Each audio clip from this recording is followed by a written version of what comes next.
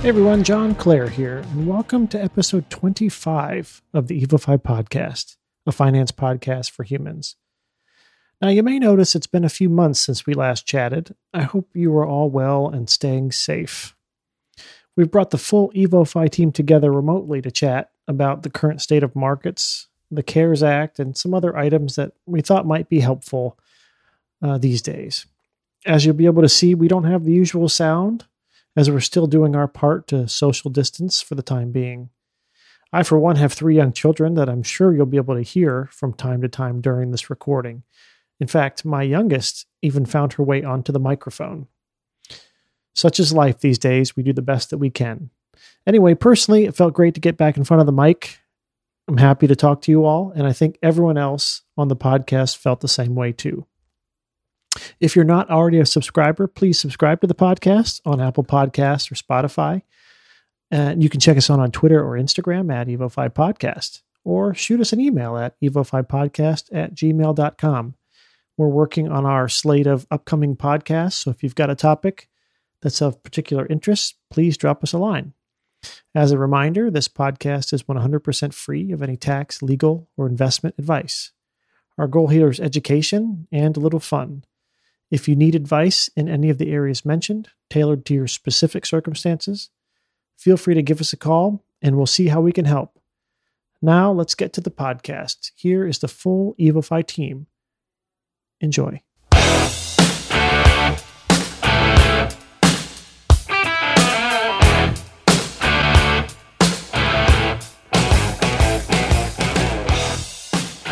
We are back.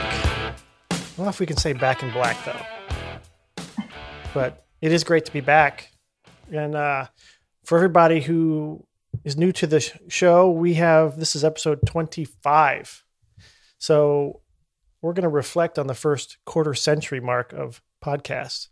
And we have the entire team here. Our special guest is everyone. We have Mariammy Pierce, Penny Lowbred, Cecilia Fleming, and Dave O'Brien. Say hi, everybody. Hi. So this is our first podcast from quarantine. It's actually our first podcast of 2020, if you can believe that, in May. Our last one was in December of last year. And then as we were getting ready to get started, ironically, our first podcast was going to be on travel before the pandemic hit. And then, Penny, you went down with an illness, and here we are in May. And we're getting it started. Which seems like the beginning of 2020 at this point. Yeah, it's a new year. We're back. Oh, yeah. Let's try and have some fun. And today is a bit of an experiment, as you guys know.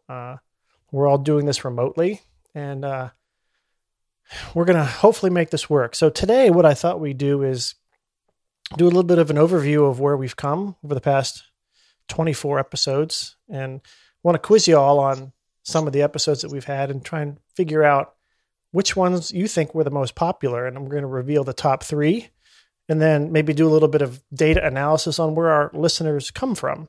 But then seriously, we want to dive into some topics of today, talking about economic conditions, some of the stuff around the CARES Act, and talk about other things too. Maybe data security, Dave. I don't know if we've got time for that, but talk about real estate, try and hit a bunch of things that may be on your mind. All right. Everybody good with that? Sounds good. You know what time it is, right? Cece, do you have something? No, it sounds good. That's all what right. I'm saying. I'm ready. So you know what time it is now. It's time to unmute, since everybody understands now how to unmute themselves from... Oh, okay. Were you trying to talk? No. We're going to do the Evo 5. What I did was I picked one question for each of you. You got to have some fun with this, right? Yeah. Penny, you get to go first. Of course I do.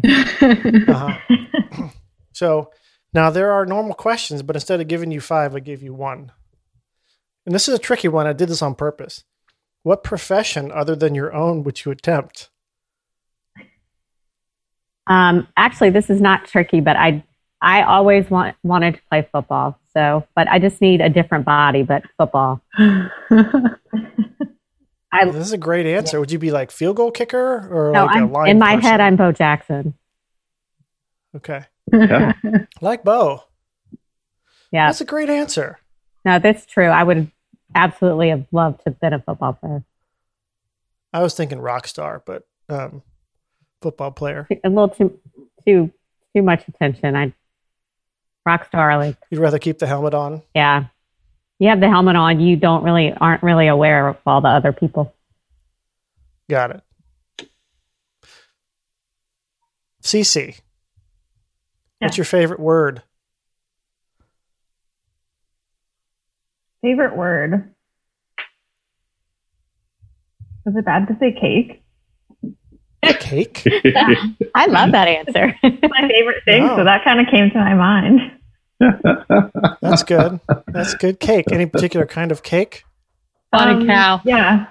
Yes. I mean, it was spotted cow from Shindig, the classic in Richmond. Oh, excellent. Well, if you hear the knocking on the door, that's just my kids trying to get in. So we're out. We might have to edit that out too. Daddy, let us out of the basement. So, Cece, what's your favorite Dave, homemade cake? Like, if you can't get to Shindig's, like right now, what's your favorite I cake? would say a classic vanilla with chocolate icing. My mom makes a pretty good one, so that's one of the ones I remember from my childhood. I don't get it often anymore. But. Hey, that's a message to mom listening out there. Cecilia needs a classic vanilla cake with chocolate icing. Anyway, if in case anyone heard my daughter came in, Annabelle, say hello. Okay. Anyway, thank you for coming by. Would you mind shutting the door on the way out? Hi. There we go. Anyway, excellent. Now you're a We might edit podcast that out, star. too. She also likes cake. All right, Dave. What would you do differently if no one would judge you?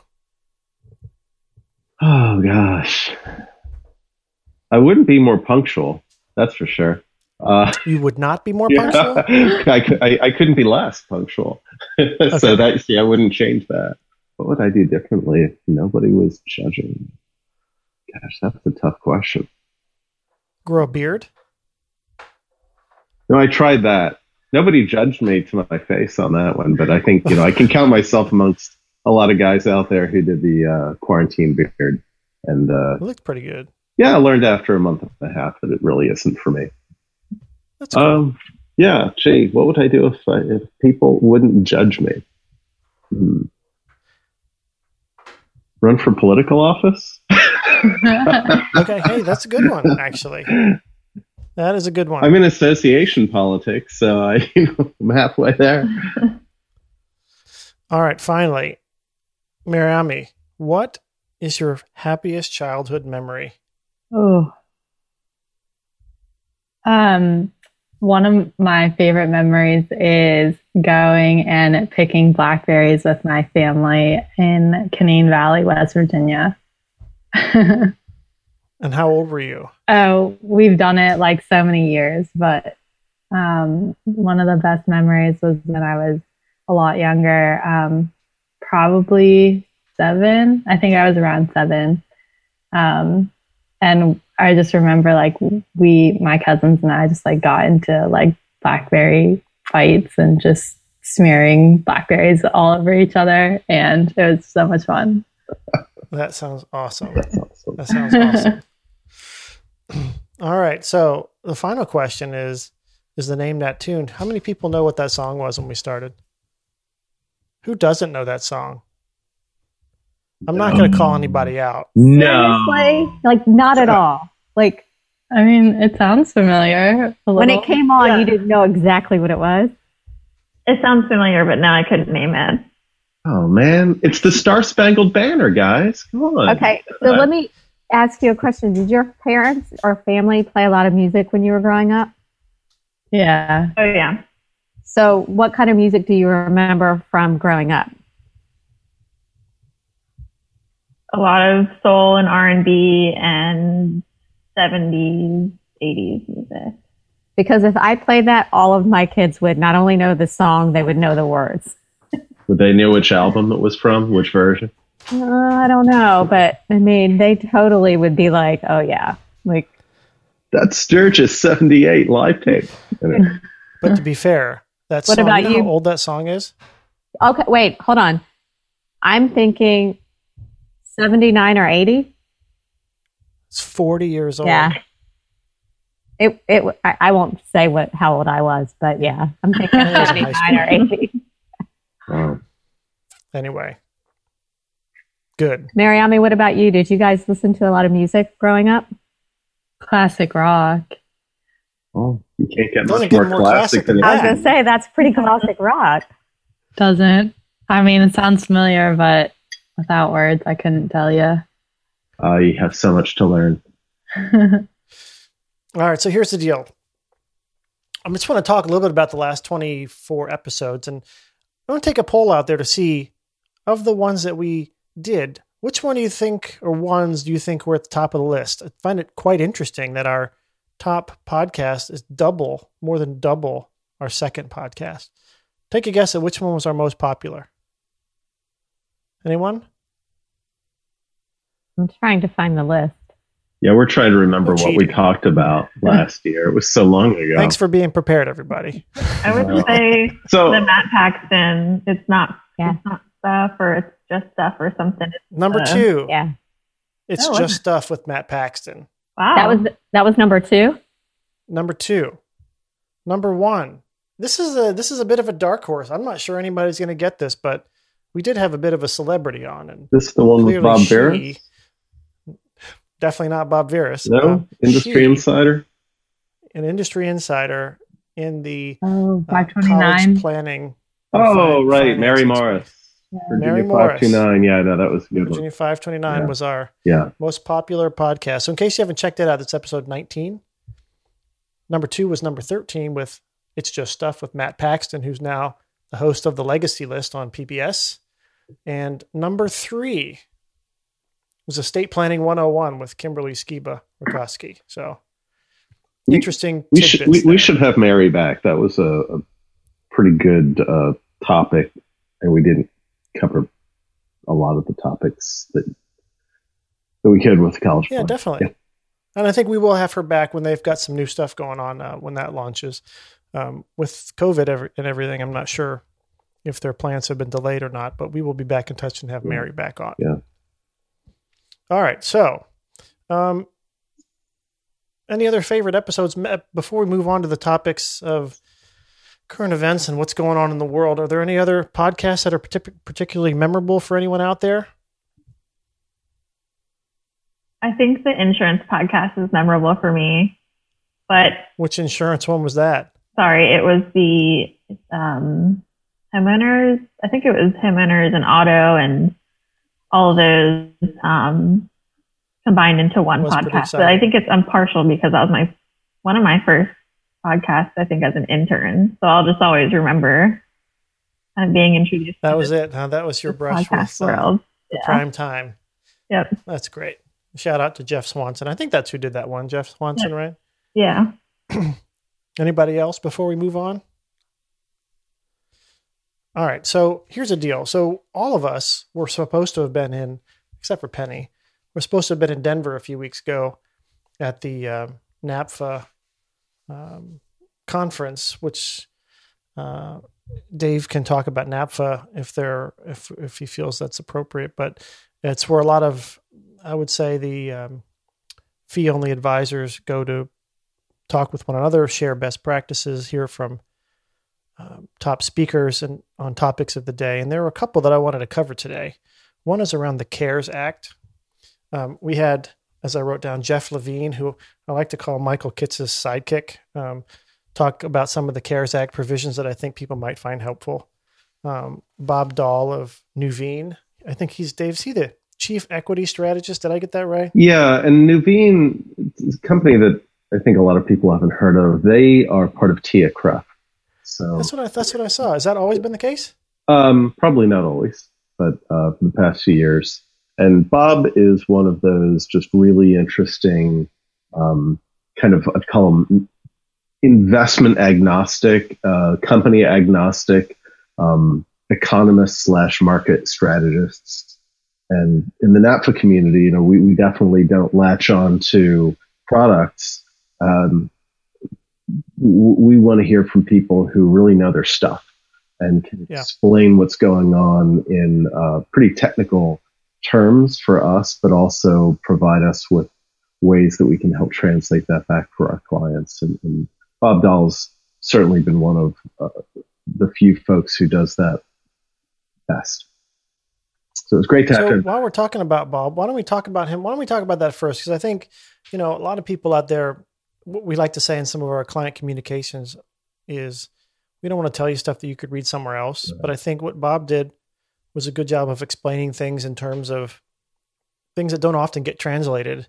There are a lot of headlines out there like, oh, this is the next Great Depression, or how does this compare to the Great Recession? But there are a lot of things that he mentioned that I found very interesting. What kind of stuck out for you as some of the major points that listeners might be interested in? Sure. And maybe just as a preface to that, I'll just point out, so John, you were mentioning like the NAPFA conference that was supposed to be in Denver 2 weeks ago. Conferences are all canceled through the summer.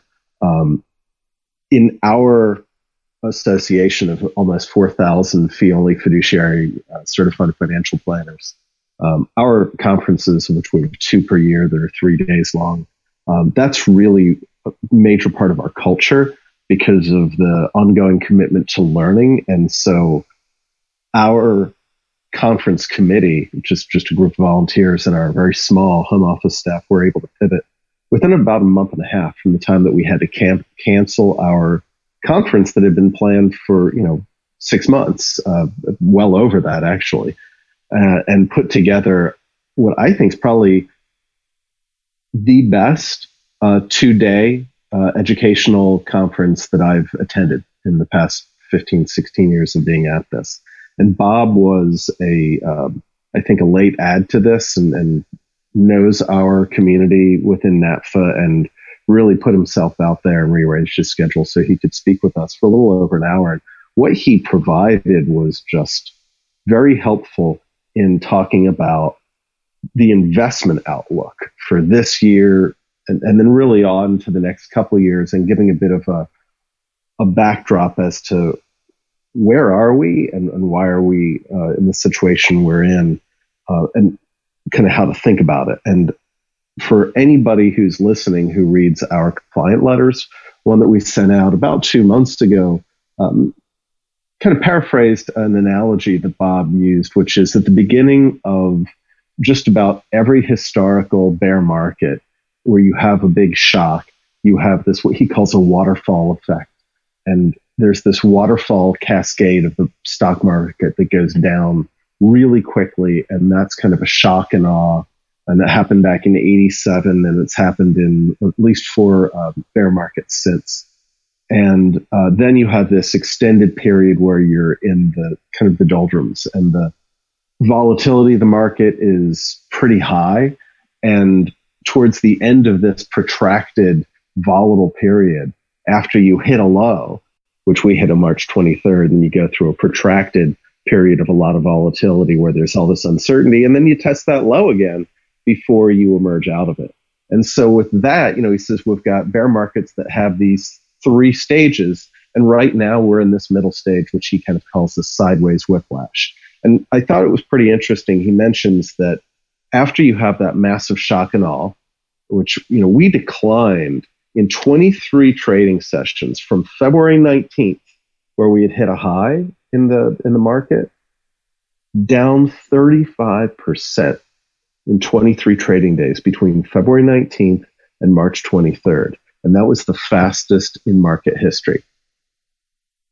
I'll just pause on that because that's it's really shocking. But then we have also had the fastest rally in history, up 35% in 1 extra trading day, in 24 trading sessions through April 29th was the high. Ordinarily, like in past bears, these rallies give you about 20 to 50% of what you lost back. This one gave us 60% of what we lost. And that's due to what he calls the brevity of this recession and the massive Fed response. So those are some of the things that Bob discussed in his remarks. And they pointed to the fact that this massive Fed response, which is not over, the fiscal stimulus that's still to come, gives us bigger upside. out of all of this. He thinks we're going to have a secondary low. He doesn't know when that's going to happen, and that's not a unique view of Bob's. But we will see that before we start emerging out of this. And so I thought we could kind of use that as a backdrop for discussing what I think is one of the more intelligent outlooks on where we are and where we're going and what we should expect and why.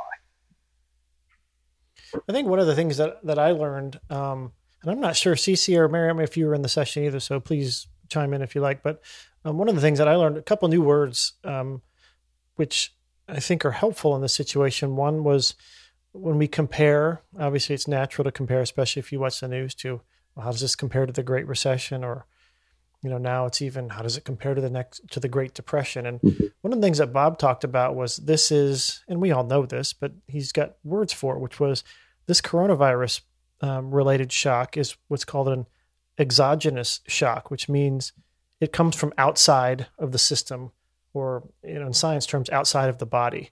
So it's something that it wasn't systemic like the Great Depression. It wasn't endogenous like it was during the Great Recession, where something inside the system broke and it permeated. And so when you hear about people talking about comparisons, I think it's important to understand that, well, maybe in terms of employment or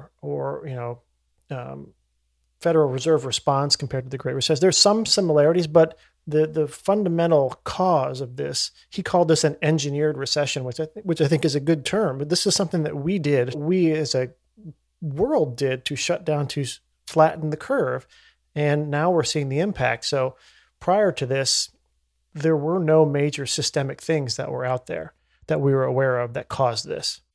He does, I think, a very good job at allaying any fears that people have of, oh God, this is like the Great Depression. Hoover and his administration are a case study in an inept response to that type of failure. The Federal Reserve raised rates. What's the Federal Reserve done this time? They've lowered rates to zero quickly. The money supply, they contracted it. We've expanded it. He tried to balance the budget. We're putting massive aid out there. And the type of response by the Federal Reserve that we've seen already is part of what Bob cites when he says coronavirus, and this is a quote, will go into the record books as a recession of note because of its depth and its brevity. It's incredibly deep, and it will be incredibly short. So you mentioned President Hoover, and I think this is an interesting thing going into an election, but that one of the stats that he talked about was the chances of an incumbent being reelected during a recession. And what it showed is that there was only one president that was reelected during a recession, and that was Calvin Coolidge back in 1924. Bush, Carter, Ford, Hoover, as you pointed out, and Taft, none of them were reelected. So I'm not sure that's a great sign for November 3rd for the incumbent, but there's a lot of things that can happen between now and then, of course. Anything else out of Bob Dahl that you think people, I know we can go into a lot of technical stuff, but a couple quick things. And these are things that kind of pick from the headlines, right? And to the point, we're not going to tell you anything that you can already read or you should have read already in some of the better publications out there. But we have just not finished actually, but you could argue we have finished the longest expansion in American history from 2009 until just this past February, March. We got down to 3.5% unemployment. The number of jobs that were added to payrolls from July 2009 through February 2020 have been eclipsed by the number of jobs lost since February 2020. That's a big headline, right? And people get really afraid when they see that. I think a lot of listeners probably understand that you have to think about where those jobs are being lost and what type of people are losing those jobs. 70% of the jobs that have been lost, which is over 21 million jobs so far, 70% of those come from just three industries. A third of those come from the leisure industry, like hotel, travel, 25% from restaurants, and 10% from retail. And there are some retailers who are doing quite well with their online sales, like Target and Amazon, but we see some other bankruptcies that probably were long coming. We just saw that JCPenney, they've been through massive restructuring over the years. We see just in the news this morning that Pier 1 Imports, oh God, what are we going to do without our wicker chairs? They're going to close all of their stores. So a lot of these were kind of dying on the vine. And that 10% retail, these are all tragic, tragic numbers. But it is not systemic across every piece of the economy. It's very lumpy. I think that's one of the key things that talked about. And he also talks about something that is in the news a lot too. What type of recovery we're going to get? We're going to get a U, a V, a W. He views it, again, this is a deep but quick recession. However, we're going to have a long, bumpy line of recovery. He calls it a check mark, but it's a check mark where that upswing is like somebody's got the shakes when they're writing it. He thinks it will take 3 to 4 times as long to get 80% of what we've lost back. And some of the remaining 20% we won't get back. It'll come from other places. That's what we're looking at. And that's an outlook that I see from some other economists and market strategists, but Vanguard, other places that are not trying to sell you something. So let's pivot from that to kind of the current state of where we are, maybe where we've come from, to some of the stuff that's happening to help people. I'm guessing in one way or another, our listeners have heard about something called the CARES Act that was put into place probably a month or two ago now. And I think there's a couple things specifically that I'd like to elaborate on, and I'll let some of our other guests talk about this. But specifically, there are some recovery rebates. There's money coming to people if it hasn't come already. There's some retirement plan and tax provisions that are there to help people. And then, some benefits around student loan repayment. There's this thing called the PPP. There are all these things that I was hoping we could touch on briefly to translate those into kind of some basic sound bites for folks who may have heard the term but don't know exactly what it is or how it applies to them. So I'll look at Cece first. Do you have any of those topics that you'd like to translate for us? You want me to kind of proceed myself, or you want to take one of them and go from there? Yeah, I think one of the main ones on people's minds, at least maybe a month or so ago, was the stimulus package and kind of the check that everyone was going to be getting, which is something we talked about at the conference. Who's getting it if they haven't gotten it? How do they figure out when it's coming? Will it be direct deposited or will it be mailed? What if it gets mailed to the wrong place? There were a lot of questions a few weeks ago around that. Some of the interesting things that I found were people that maybe received their check and have the possibility of returning them. A lot of questions were, if my child was 16 years old last year, but they're 17 this year, am I going to have to return that money? The person that was presenting had mentioned, that's probably not likely. Whereas if you received a check for an individual who passed away, that's probably likely that you'll have to return that check. So that was one of the kind of main things. Let me just add something real quick. Just so what we're talking about is, for any child under 17, it's $500.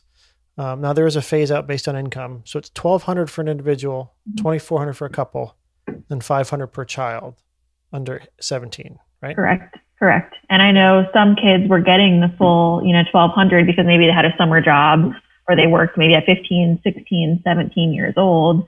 Are they going to have to give that money back? Jeff Levin had said, that's probably likely that they will have to get some of that money back. I think he said it was kind of rolled out so quickly that there were a lot of bumps. And that's when, they might reverse things and say, okay, these are the people that will have to send money and these are the people that won't. And I think there's a chart that I remember. I'm trying to pull it up, but so it is what they call a phase out, which means once your income gets to a certain level, depending on what type of filing status you are, that goes away.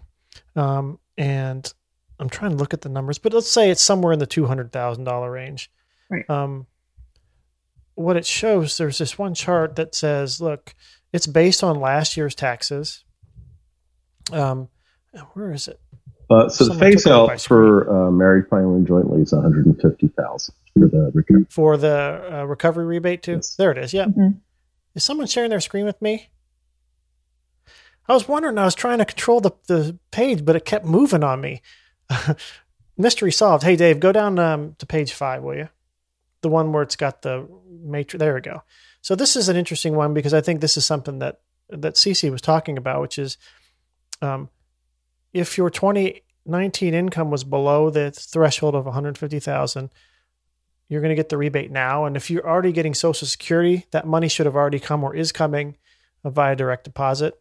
There is a website, if you have not received the check, that you can go to request it, or they may mail it to the address of record on the tax return. There's another one that says if your income was low enough in 19, but in 20 it's going to be higher. In theory, you would still get the rebate, but in theory you may owe that back. But the speaker seemed to think that they're really not going to come after that at this point. So you'll likely be able to keep that even though your 2020 income may exceed the threshold. The one where it was that I found that you don't see a lot in the headlines is, well, what if your income was higher in 2019, but it's lower in 2020?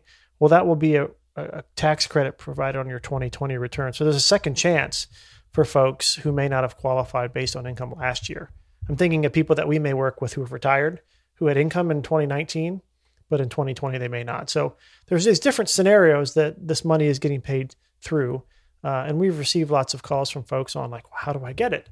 And it sounds like, they're trying to send it to as many people electronically as possible, but there will be some over the course of this year that will have to still be claimed or at least come through in a tax credit on 2020. So, Cecilia, what else stuck out in his presentation? There were a couple other things that came to mind for me, but I don't want to hog too much of the airtime here. Yeah, but that's okay. I know we talked a little bit more about the CARES Act. There were kind of 3 main things that changed. Or I guess, even back to the Secure Act, which at this point, it was only December of 2019, but it feels like a couple of years ago. That changed RMDs, which this CARES Act kind of came and changed a few of those requirements as far as RMDs starting at 72 years old instead of 70 and a half. And now they're even delaying that for your 2019 RMD.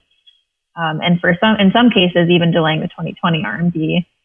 There's different requirements for that, as well as the kind of plan loan enhancements that they've made and some of the coronavirus related distributions.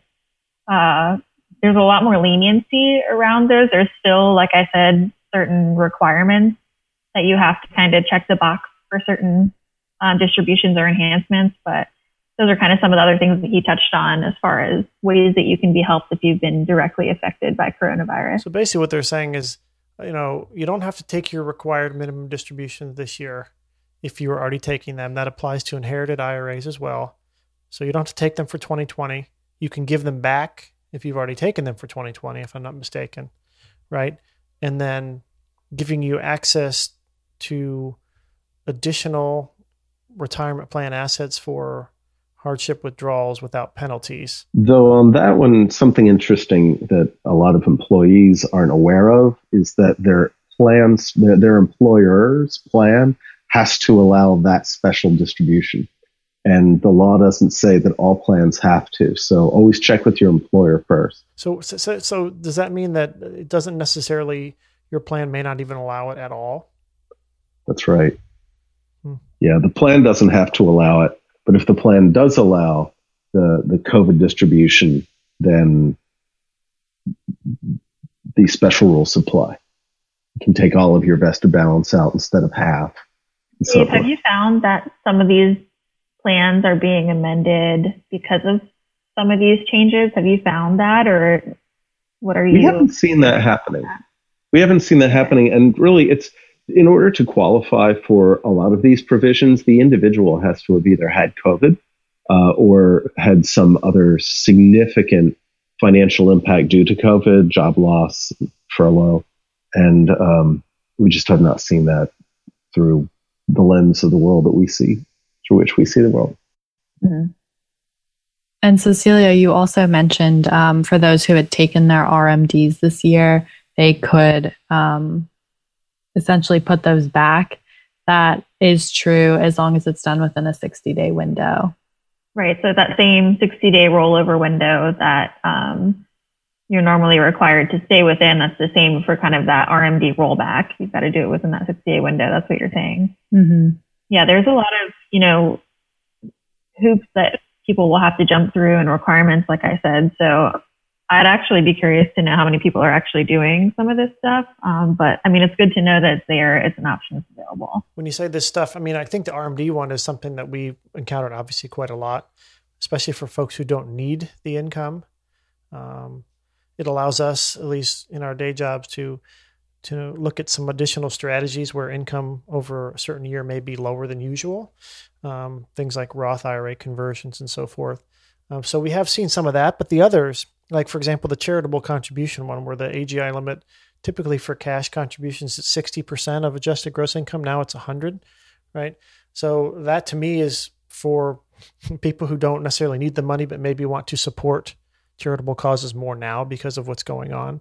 I'm not sure I've encountered anybody who's taking advantage of that one yet, but the RMD is a big one. Right, correct. And I don't know if you remember him talking too about the additional $300 that you can take as a qualified charitable contribution above your standard deduction. It's only if you're taking the standard deduction. If you're giving $300 in cash to a 501c3 charity, you can take that as a qualified deduction. I was a little underwhelmed with that when I was looking at it. When I heard him talk about it, it's like you're getting the standard deduction, but here we're going to give you another $300 above the line deduction. It seems like that could have been a bit more generous, but I'm sure there's a reason for that, right? There always is a good reason. Right. What about student loans? I know a lot of people we talk to have student loans out there. Do you recall some of the things that are out there to help borrowers with those? Yeah, with certain federal student loans, the payments are being deferred. So in most cases, if you had a federal government loan, your payment actually went to zero beginning in March. I think it was March 16th or something. And it will be like that for, I think, about 6 months until October. If you wanted to opt into actually paying that payment, you physically had to call them and tell them to turn that back on, which I thought was really interesting. They were really proactive in just cutting it off for everyone. So no required payments, no accrual of interest income, interest expense rather. Correct. And it still counts toward loan forgiveness programs. Right. Still counts towards, as if you're paying, a normal payment, they're going to count those 6 months towards that loan forgiveness program. And I know one question that a lot of people had was, okay, now that this deferment period is going on, how about I just throw a bunch of money at my student loans? And like you would normally think a mortgage, it's going straight to principal. This wasn't the case for some of these student loans. You actually have to pay down your interest that you had accrued before you can start digging away at that principal. Nonetheless, it's a relief, I think, for most people with what can be high monthly payments. So it kind of increased cash flow for some people. Well, and now that I know, not that I didn't know before, but now that I know that a lot of our listeners are quite interested in college planning and financing, I think that's a topic that probably is getting a lot of attention. Mm-hmm. What about other things? I mean, I don't know if we need to talk about the PPP here, the Paycheck Protection Program. You guys feel like there's anything you want to add to the PPP? I know we've got some people that we work with who are business owners who are probably quite familiar with it already. I'm not sure there's a lot there at this point on what's the date today? May 20th, that there is still some PPP money out there for folks. You guys have any kind of little nuggets on the PPP you think would be helpful for folks, or should we move on? I think the real challenge right now goes beyond the content of Jeff Levine's discussion of this a couple of weeks ago, which is sadly some of the major banks out there, like Wells Fargo, are just not processing loan requests from small businesses. And for small business owners out there, it's a reason to take a look at a smaller local bank. Yeah, it's a great point. I mean, I know that since they've opened up more money, I don't know what some of the big banks, if it's still an issue or not, but you've all read the news about, large companies getting priority. I know specifically some of the smaller banks, at least in our area, are even taking customers who are not customers of that bank. And it is a bit of a cumbersome process. And the forgiveness part is really untested. Nobody really knows how that's going to work. I expect that to be a bit of a mess, to be honest. But that's one of those things that will get figured out, which is hey, great, we've given you this loan based on 100% of your payroll for 2 months. I think it's 2.5% of payroll and benefits. And then after 2.5 months, if you can demonstrate you've kept people on your payroll, it gets forgiven. But there is no real process for that. So I would expect that to be a bit of a nightmare, and lists going public and people being shamed. There's a lot of gray area around what is imminently necessary or required versus not. So I think it was a great lifeline for businesses, but there's a lot still to be figured out. Right. So let's talk about what else is there? Unemployment. So we've seen a lot more people who have had to file for that. It seems like there's a bump in unemployment benefits and there's no waiting period for that. Anything else on unemployment that you guys think would be helpful to mention? I think most people know at this point if you're receiving unemployment. I was going to say you're either getting it now or you're not. And, who knows? Right. I mean, as we reopen, as Dave mentioned with Bob Dahl's discussion around kind of a second dip, I mean, I think that could, parlay itself into something around employment too. So there may be more of that on the way. Yeah, and interestingly enough, they mentioned in the session that I went to that those who were making around $60,000 or less are actually making more now being unemployed than they were at their original job. So they mentioned that was kind of an unintended consequence, but we know that those shorter term relief, like the $600 for the unemployment, is not something that's going to last forever. Yeah, I remember, back in 2008, when there were a lot of people who lost their jobs, and this whole unemployment thing was, I don't want to say taboo, but it was a different experience. And I think this time people have really jumped at it and went straight for, filing for benefits. And I've been quite proud of a lot of people that we deal with who've just taken it in stride, and that's just how it goes. And I'm glad to see that there has been some enhancements to the program so that folks can get that money right away and get what they need. So let's talk about, I'm going to shift gears a little bit. If there's anything else on the tax side that comes back up, please bring it to our attention. But I want to talk about real estate a little bit. I know, there are people who, were looking for houses, people whose homes were listed, people who've wanted to build homes, people who are relocating jobs. And that's all kind of gotten thrown up in the air. And I know one of the speakers was on real estate and its impact on markets. And I know, Miriam, you were in that session.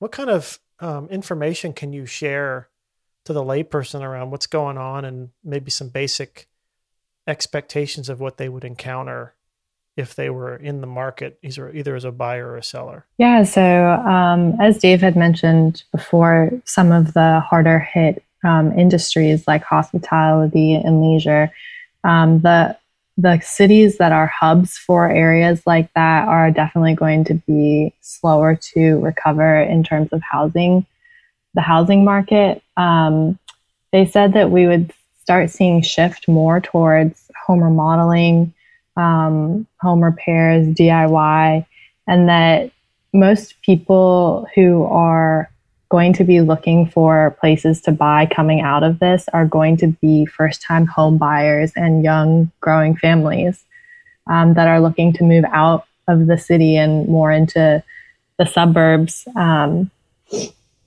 that we'll see probably more along houses that have home offices, multi-generational living spaces, and more efficient floor plans, and more of an emphasis on communities where there are communities of new homes being built. A lot of people who are entering the market to start looking for a home are looking for new homes and in communities and with a small footprint, more in the suburbs and less in the city. So I think there will be trends there.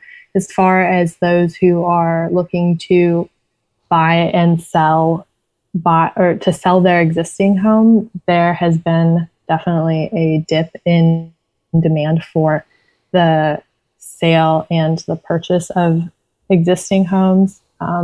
But they expect that those will pick up once things start to look more positive.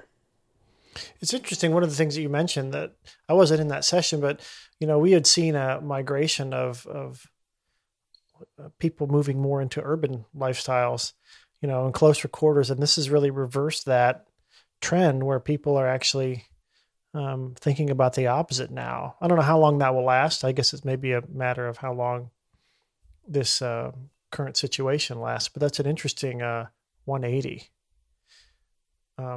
Another thing you mentioned, which I suspect will resonate with some of us older people, but if you've been to a Home Depot or a Lowe's over the past couple of months, you'll know that they are absolutely packed. And, there are people, doing lots of DIY projects. We know a guy who he's a supplier for all of the outdoor equipment and playgrounds and so forth for all of the Home Depots and Lowe's. And he said that they've sold out of their entire annual inventory out of all those places already. Mm-hmm. And it's great for those stores, of course. And it's, shows it's a sign of people trying to, make the most of where they are. And obviously not everybody can afford to stay put. Some people have to move for work. We obviously know some people who are transitioning, and it is a very uncertain situation for them. It's definitely I guess you'd say it's a buyer's market by all accounts. So anything else, Mary? I mean, thank you for sharing that, by the way. Anything else that stood out on the real estate side? I think that covers it. I did show one thing that I noted here was that I always like to leave on a good note, but it showed that new home Google searches have been increasing. So I thought that was a little bit something that got lost in there, but that is a little bit of a positive, which says yes. And it's, it seems to make sense, right? When people become fearful, they kind of lock down, things dip, but, seeing some signs of a turnaround. Obviously, Google is a leading indicator, as we would say. So that's a good sign. Yes. Yeah, it's definitely on the upswing. So I looked there was another guy who spoke. His name was John Saleo, and he is a data security and privacy consultant. And he's a dynamic speaker. If you ever get a chance, his website is, I think, johnsaleo.com.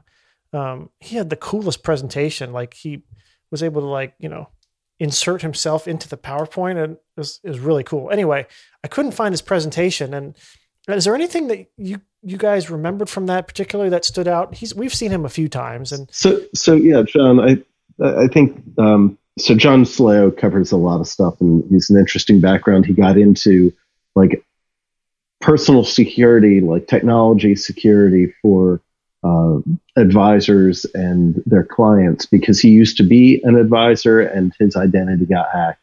And years ago, that caused him a significant amount of pain, and he almost went to jail, and he was innocent. So he's now made it his life's mission to get the word out about, seriously, this stuff's important. Without repeating things that we've already covered around, you need to use a password vault and use strong passwords, and you need to use a virtual private network, and you need to change the default password on your home Wi-Fi router because anybody could look that up on Google. He talked about some things that I think people don't think about as much. He said, hey, everybody's working from home now. So that's this great big hole that you could drive a Mack truck through from an identity protection standpoint. Why? Because now you have not just, mom and dad there, but you also have the teenage or the college age children who are at home and doing things on the internet. They are the holes. If you have your own stuff locked down, do they? Because they're out there on the internet. And he said that one of the things that we probably all need to be thinking about in this time is having a professional come and set up your home network so that it's actually secure, so that somebody can't either hack in through what one of you happens to be doing online, or hack in through getting free Wi-Fi because they're on the other side of the wall from your apartment. I think that some of the things that he covered get really in depth for what we as firms are doing, and if any of the firms aren't doing them, they should be. But one of the things that's really important is not trusting that the emails that you get are actually from the sender, that the links that are embedded in them are actually the links that they meant to send, and that whatever activity your family is doing out on the internet isn't potentially exposing all of you to tremendous personal identity theft. So have a professional take a look at your home network, things that you can do yourself, change the password on your Wi-Fi router, lock that thing down, and make sure that your whole family has all of your computers up to date on the latest security and all of the latest software patches. Other things that you can do yourselves are make sure everybody is using strong passwords. Make sure that your family is using a password vault like LastPass, 1Password, Dashlane, any of the top ones. And then once you go through all of those steps, then just be smart. When somebody sends you something, make sure it's actually from that sender by looking at the full email address, not just the display name. And then before you click on any link that's sent to you, hover over it and make sure that it's actually the link, the address that that you would expect. And then hire a professional. But everybody's working from home. Believe me, identity thieves are working from home too, and they are targeting all of us. Well, it's interesting you say that. I mean, there were no new takeaways, I think, from the discussion, no, other than, like you said in your truck example, is there's a whole new vulnerability because everybody's working from home.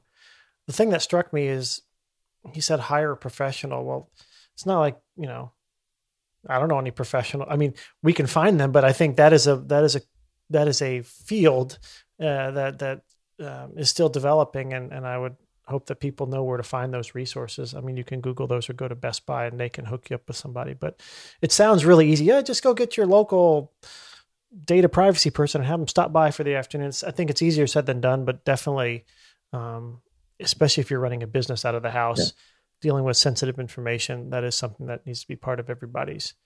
A little beyond the scope of this podcast. Yeah. And we had back in, I don't know what episode it was, we had Randy Franklin on talking about data security. So go back and do yourself a favor and check that one out if you're interested. So before I move on to the kind of wrap up the podcast, is there anything else from the session, any of the sessions that stood out that you think some of our listeners might be interested in? I think a couple of things that are interesting and kind of touch on topics we've already covered here. Insurance, we had a really interesting speaker come and talk about your home and liability coverage. And they came from Chubb, which is an insurance company generally for folks who have some substantial means. But what was interesting is he covered, and I've heard folks from these types of companies before, they talk about how you really want to make sure you understand what you're being covered for. You want to make sure that it's the full replacement cost of your house, that if you have to go live in a hotel after your house has had a fire, that they're covering that. And a lot of the types of coverage that you might need to have is not coverage that some of the mainline internet-based insurance companies are going to offer. And so that's an area where certainly we work with our clients to make sure that they do have coverage that makes sense to them. We also had a really great discussion from an estate planning attorney in Denver, and she was talking about how you get what you pay for. To summarize that, if you pay $25 for a will off of LegalZoom, you might not be getting something that actually protects your wishes. And the same is true for going to a friend who's an attorney, but that's just not the type of work they do. They're going to do their best work, but it's not an area where they have expertise. So seeing an estate planning attorney who really knows their stuff can be worth the what can seem like a lot of money to spend. Because, hey, nobody thinks that they're going to die tomorrow. But this is maybe a reminder that it is good to make sure your documents are prepared by somebody who really knows what they're doing. And, that certainly we review that with our clients to make sure that their documents reflect their wishes. All right. I don't know if anybody can hear my kids arguing in the background, but my apologies for the podcast in exile. I guess that's just part of the deal right now. So we'll keep moving forward. So as I wrap up, I wanted to just share some news with everybody out there. If you haven't heard already, the EvoFi team is moving out to our new digs in Scotts Addition, Richmond, Virginia. Movers come next week. So our next podcast, if not being broadcast from remote locations, at some point we will be broadcasting from our new studio at 2917 West Lee Street in Scotts Addition. So if you're ever around and you want to come in and see where it happens, come see us. We're right across the street from Buskey Cider. So with that, I think I've covered the agenda here. Any last comments from anyone around the gallery before we sign off? Yeah, are you going to tell us what that song is? I thought you were kidding. Hey, Penny, why don't you educate some of our younger, cooler people what that old folk song was? That's Back in Black by AC/DC. No idea. Google it. No. Seriously? It is. Wow. It's a classic. Turn it up in the car. So I think before we end, we absolutely have to talk about how you're behaving during quarantine. So I'll ask you guys some of the questions that everyone always seems to be talking about, which is, what's the first thing you're going to do after the quarantine is lifted? Like full on, like not phase 1, phase 2, but like, what are you going to do?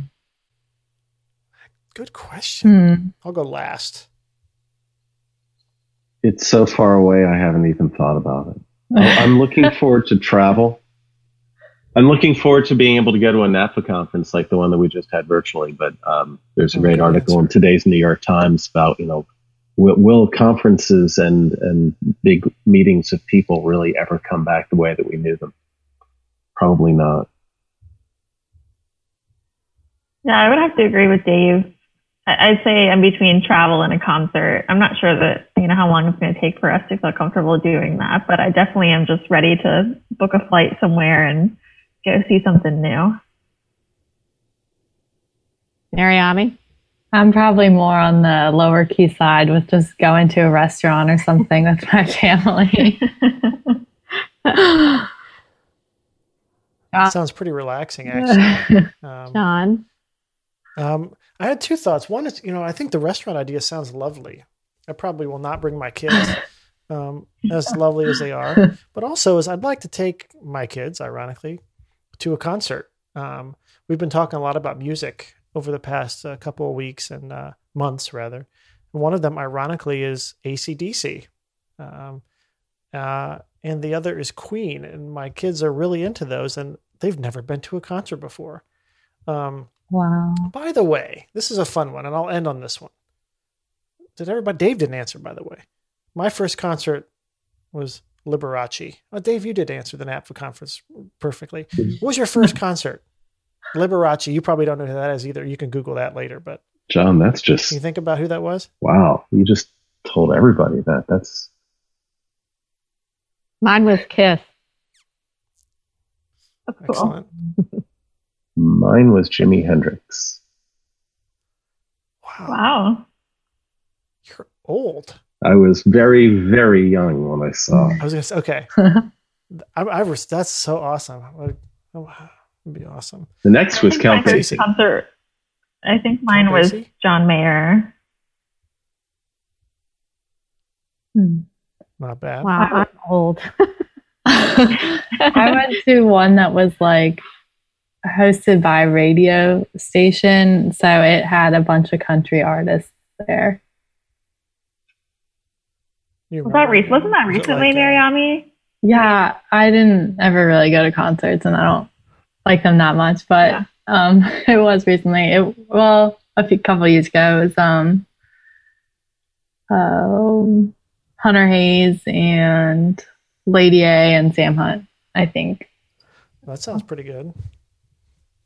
Not bad for a first concert. All right, Penny, you got anything else before we wrap up? Did you have a list of questions? I did have one more, just because this is kind of a hot topic in our family. So what's the one thing you're kind of refusing to do that everyone is doing in quarantine, like growing a beard, or the big one in my family is puzzling. So I'm a big puzzler, but my children are like, this is not going to ever happen. So what is one thing that you're refusing to do that everyone is doing?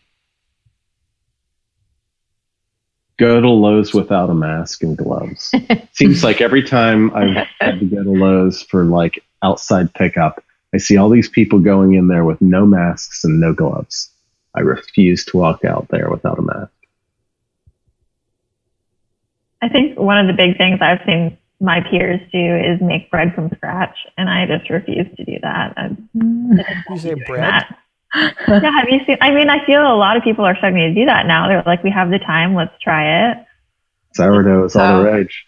Yeah. I'm baking a lot, but not that kind of bread. I'm baking all sweet stuff. John, did you grow a beard or did you refuse? I did, but then, I couldn't take myself seriously, so it didn't look as good as Dave's either. What did you do? Give it 2 days? Yeah. We see you every day. My kids, I got little kids, they don't like that scratchy.